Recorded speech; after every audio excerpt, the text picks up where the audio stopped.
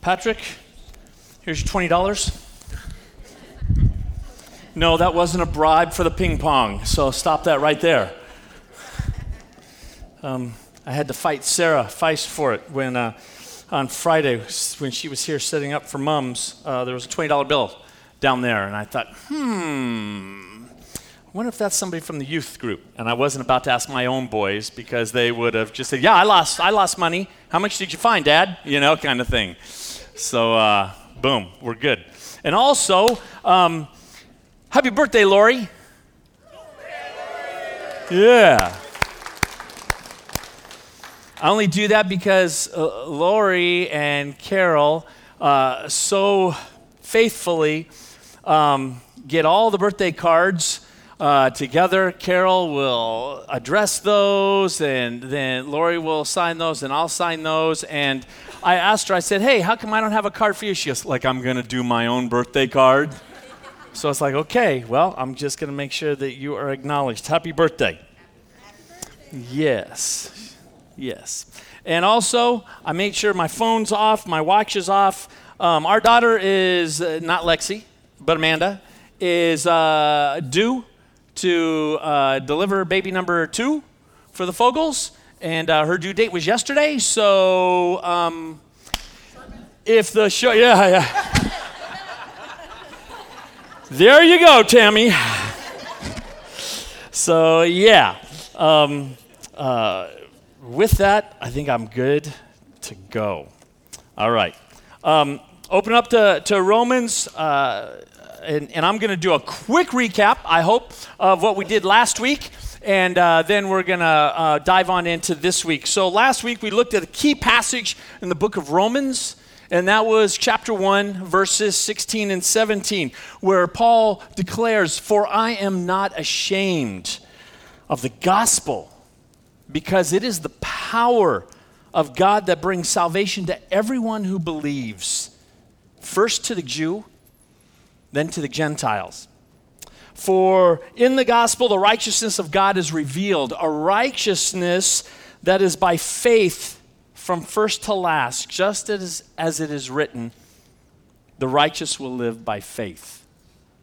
And tried to unpack really quickly that we're saved from the penalty of sin, and that penalty is justification. We're also saved from the power of sin, and the power of sin is sanctification. And then finally, we are saved from the presence of sin, and that is glorification. That's going to be happening in the future. And next we looked at Romans chapter 3, verses 21 through 26, and we saw that God is righteous in justifying sinners, all sinners, Jews and Gentiles. And I shared that the source of our justification again means to declare guilty, okay? And it's found in God and His grace alone.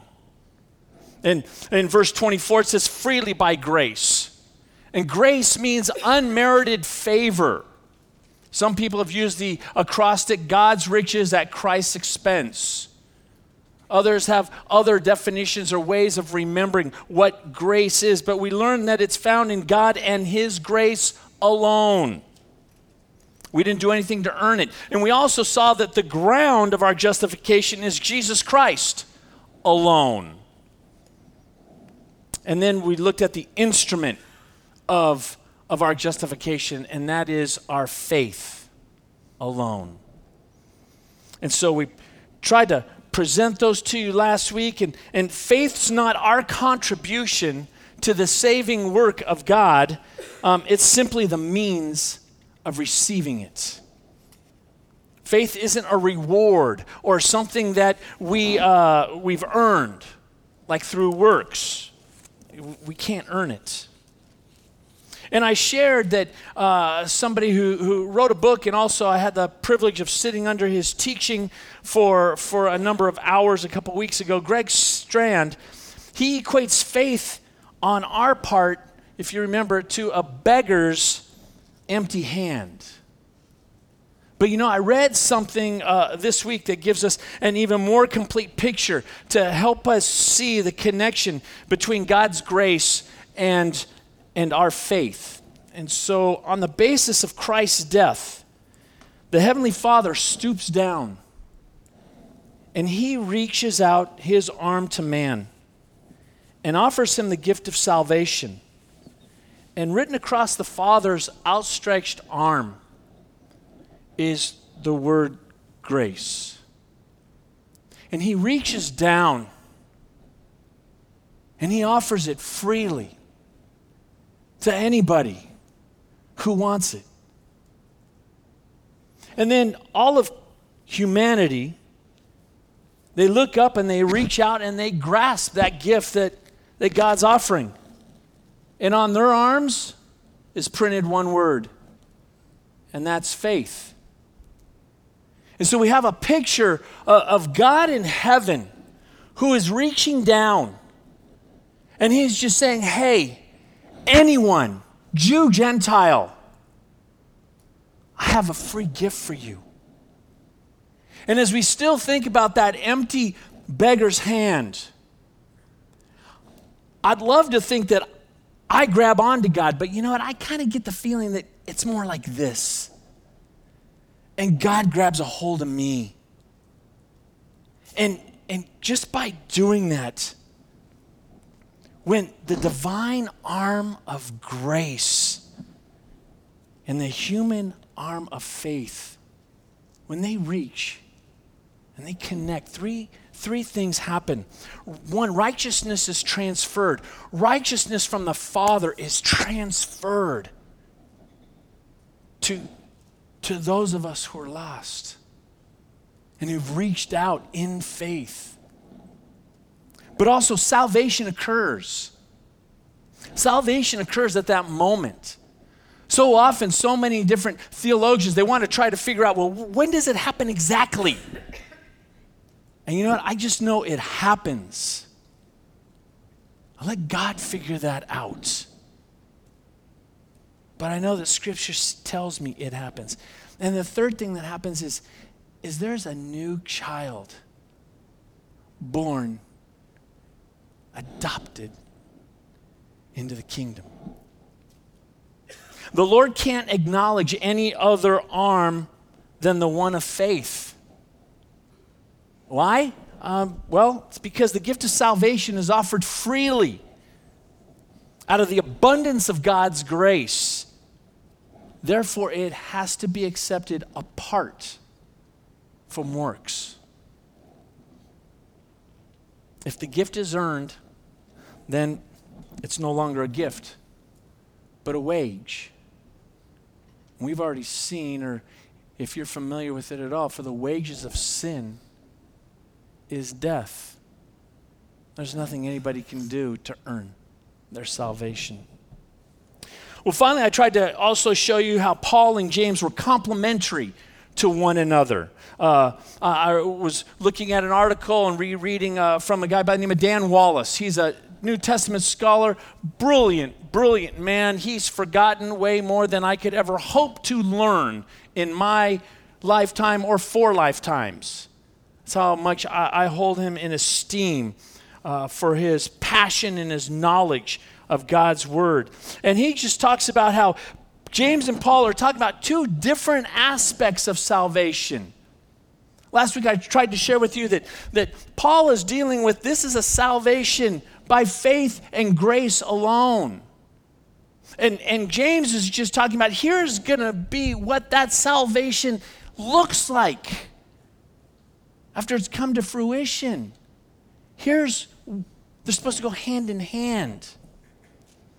So James talks about, as I put up there, the vindication down the line that one is saved. That's what he's coming from in James chapter 2.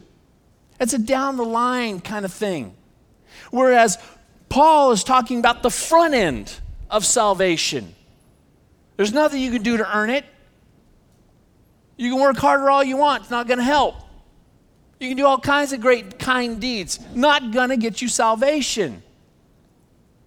That will be the proof of your salvation down the road, and that's what James was talking about. And then finally, faith alone saves, but the faith that saves is not alone. Just remember that. And so that's where we were at last week. And this week, I'm going to ask you, what would you like to look at in these next 12 chapters of Romans? I mean, what part of the video grabbed you? In fact, you know what? I'm going to ask, please take out your road maps. Just take them out. And if you don't have one, they're still in the back. We make plenty. So as you look at this road map, I'm going to ask you, if you're looking from the three panels from right to left, forget about the far left one, we already covered it on that last week. But if you're looking at 5 through 8 or 9 through 11 or 12 through 16, and you see the different stories in there, which ones would you preach?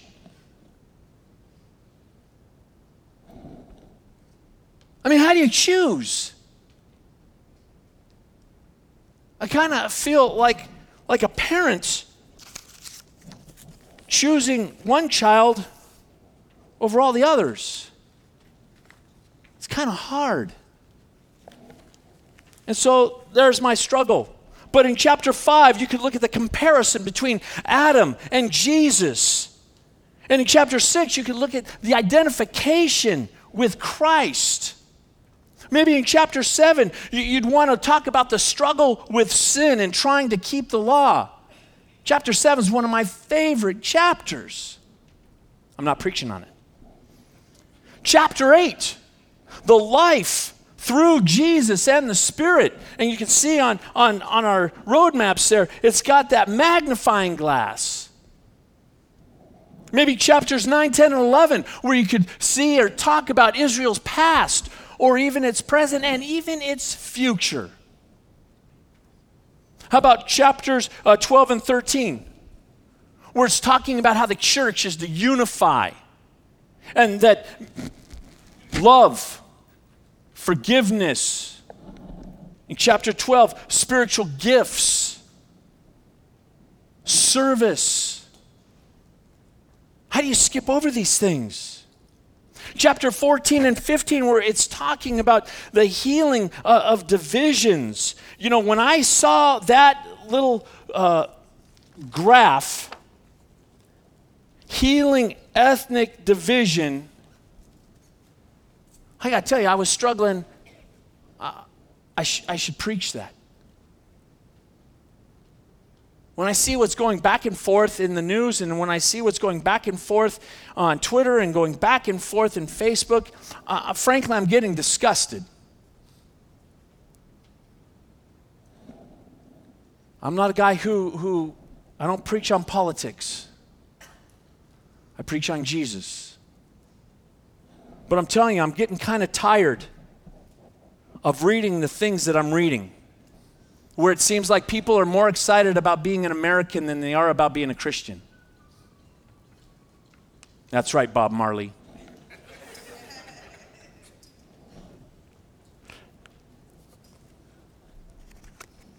Hard decision. But I really thought, man, chapter 6, where it focuses on the believer's relationship to sin.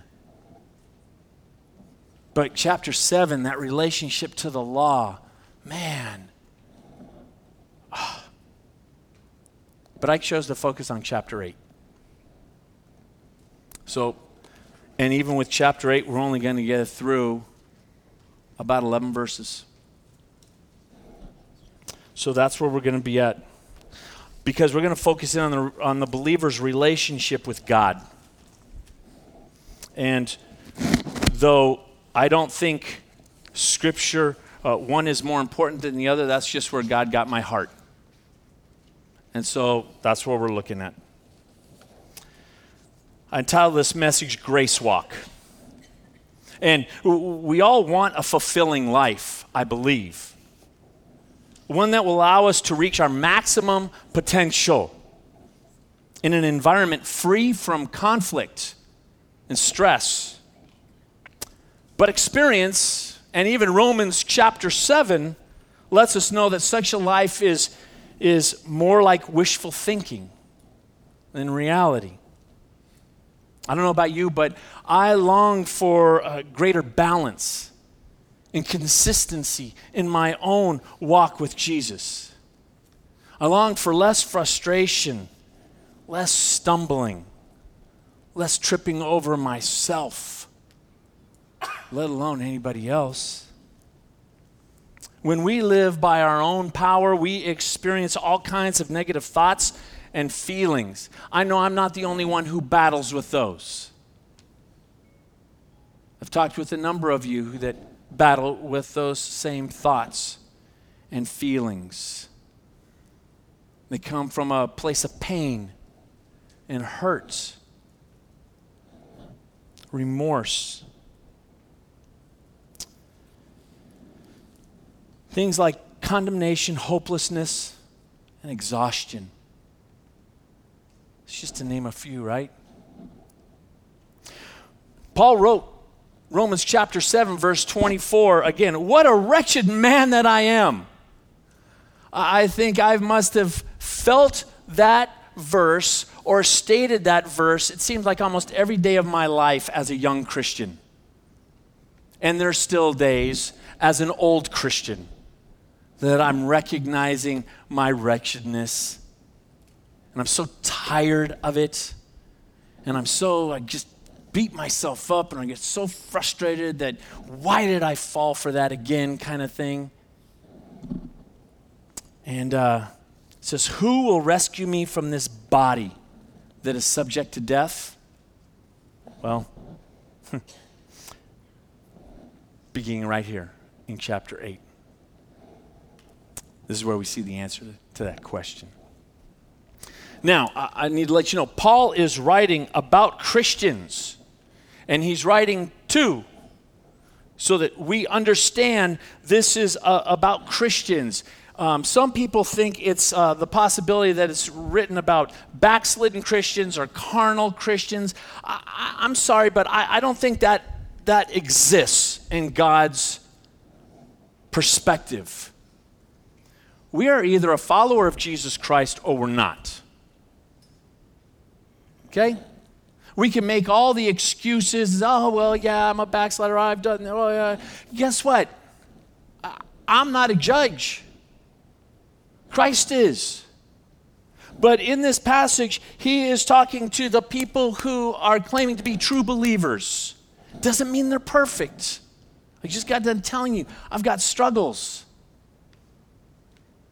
But it's not about the fact that, oh, well, I'm just going to go back into this lifestyle that is just so against God, and then I'll come out of it, and I'm going to go back to this lifestyle. It's like, no. You better check your heart, the condition of your heart. That's between you and God. But I wouldn't mess around with that. So in chapter 8, if you don't mind turning there, this whole section is life through the Spirit. It says in verse 1, Paul reminds believers that they are eternally secure. They're eternally secure. Verse 1, therefore, this comes right after chapter 7. Right after Paul has just, talked about what a wretched man I am. Who will rescue me from this body of death? And then he says in verse 25, thanks be to God through Jesus Christ our Lord.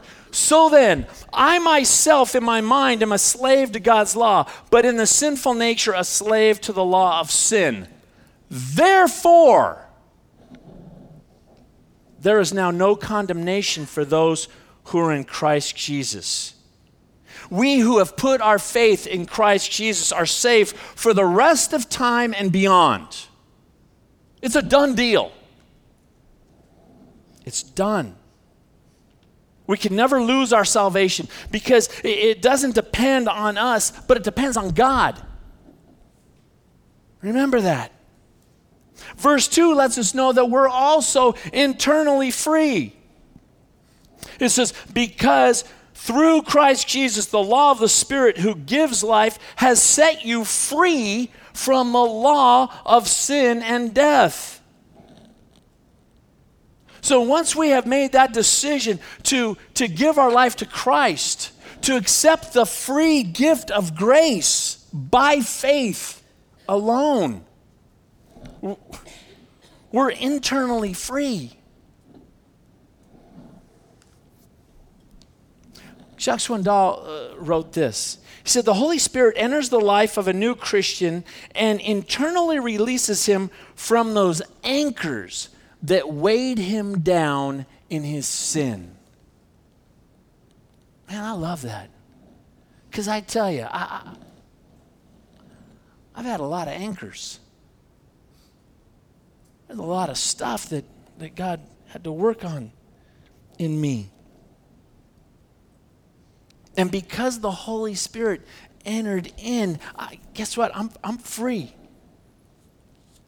I may not live like that, but I am free, and so are you.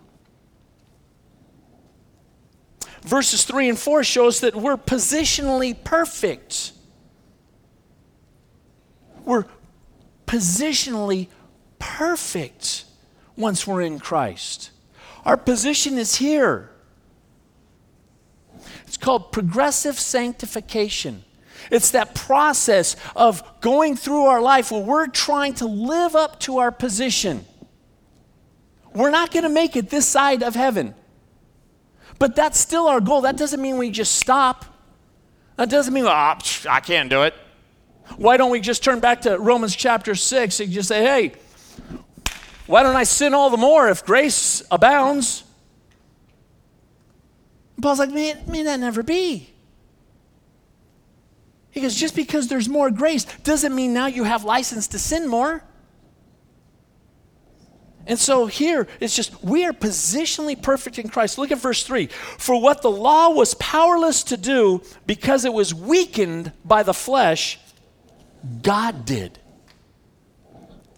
God did by sending his own Son in the likeness of sinful flesh to be a sin offering.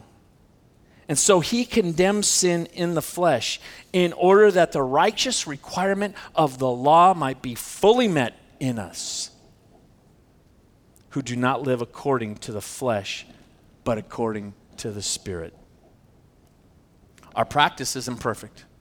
Like I said, just look back in Romans chapter 6, verses 12 through 14, or in chapter 7, verses 14 through 25, and you'll know that's true. But our position in Christ is perfect. And since we are in Christ and the Father sees us through Jesus, he sees us, not our practice, he sees our position as perfect. Now, in these next 7 verses, verses 5 through 11, Paul's going to show us 2 different and contrasting lifestyles. These are not 2 groups of Christians like I told you, but rather one is the non-Christian fleshly life, and the one is Christian spirit-filled life. I want you to notice the contrast here. So, a life according to the flesh, it looks like this. One, it's a fleshly mindset.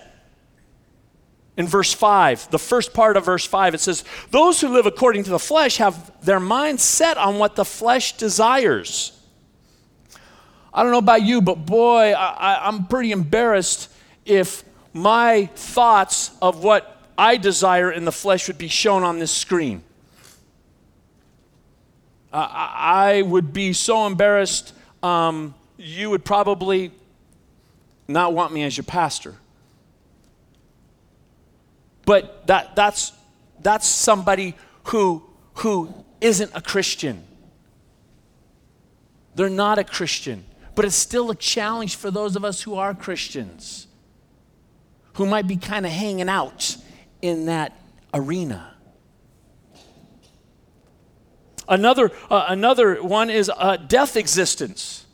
And in verse 6, the first part, it says, the mind governed by the flesh is death.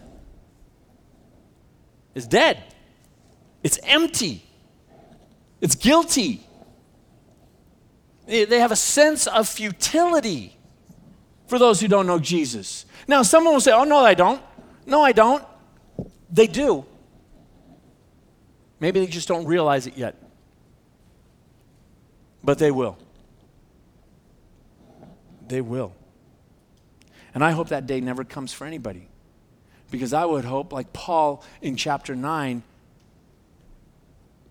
he cries. He even says in chapter 9, he would give up his own salvation if one of his fellow Israelites would just come to Jesus. Another thing we see is hostility towards God. In verse 7, it says, the mind governed by the flesh is hostile toward God. I hate you, God. How about, any of you remember Forrest Gump? When Lieutenant Dan and Forrest were out on the shrimp boat, and they weren't catching nothing, and there was a big storm, and everybody else brought their boats on in, and Lieutenant Dan hoisted himself on up to the top of the rigging. He says, come on, is that all you got? Bring it on. I've known quite a few people who have that attitude toward God. And in the movie, it all ends up okay. In fact, Forrest's boat is the only one that can bring in ship because all the other boats are down. I think that was the Jenny 1. And Lieutenant Dan ended up becoming a pretty good guy in that movie. If life were only like the movies. Another thing we see is a rebellious lifestyle. Again, in chapter 7, but in the second part of it, it says, it does not submit to God's law, nor can it do so. A non-Christian can't submit to God's law. They can't. Because they are a slave to sin. See, Christian, we're no longer slaves to sin. That shackle's been broken off. We are a slave to righteousness, to God. But you know what we do? We go back and we hold the chain. And we're like, oh, I just can't resist. It has no hold on us. But we do ourselves the damage by holding it ourselves.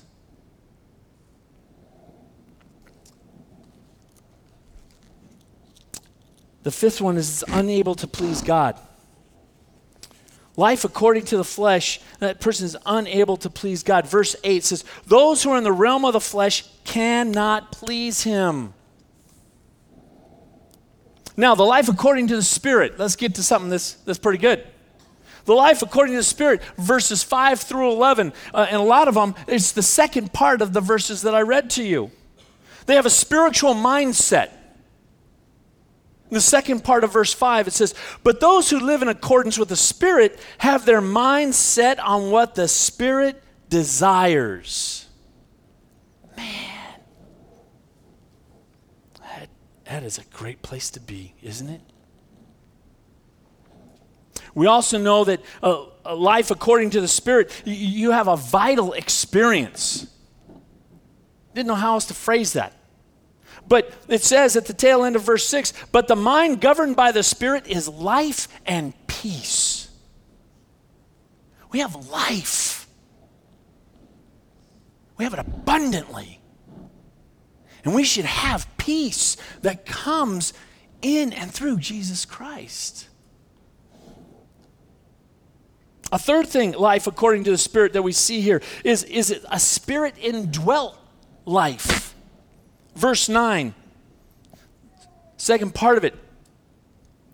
Well, I'll read the whole thing. You, however, are not in the realm of the flesh, but are in the realm of the Spirit, if indeed the Spirit of God lives in you. And if anyone does not have the Spirit of Christ, they do not belong to Christ. Another thing we see is that, fourth, that person is spiritually alive. Spiritually alive. Look in verse 10. But if Christ is in you, even though your body is subject to death because of sin, the Spirit gives life because of righteousness. It's the righteousness of God. Though at times when Paul can say, though my body is failing me and I'm wasting away, Look at how he just has the hope, and he sets his mind on accomplishing what God wanted him to accomplish. The same should be true of you and I. And then the fifth one is resurrection life in the present. I'm not talking about glorification down the road. I'm talking about right now. Because in verse 11 it says this, and if the spirit of him who raised Jesus from the dead is living in you, he who raised Christ from the dead will also give life to your mortal bodies because of his spirit who lives in you.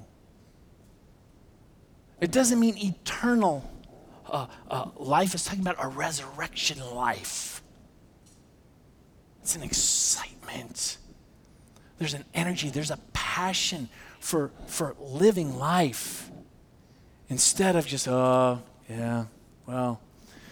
you going to have for lunch after church today? I don't know. Should we go to the same place? Sure, why not? And then after that, what are we going to do? I don't know. Maybe take a nap because Craig put me to sleep pretty good. Right? I don't know. Maybe watch some football. There's life in the present. Now, I want you to look at these contrasts side by side.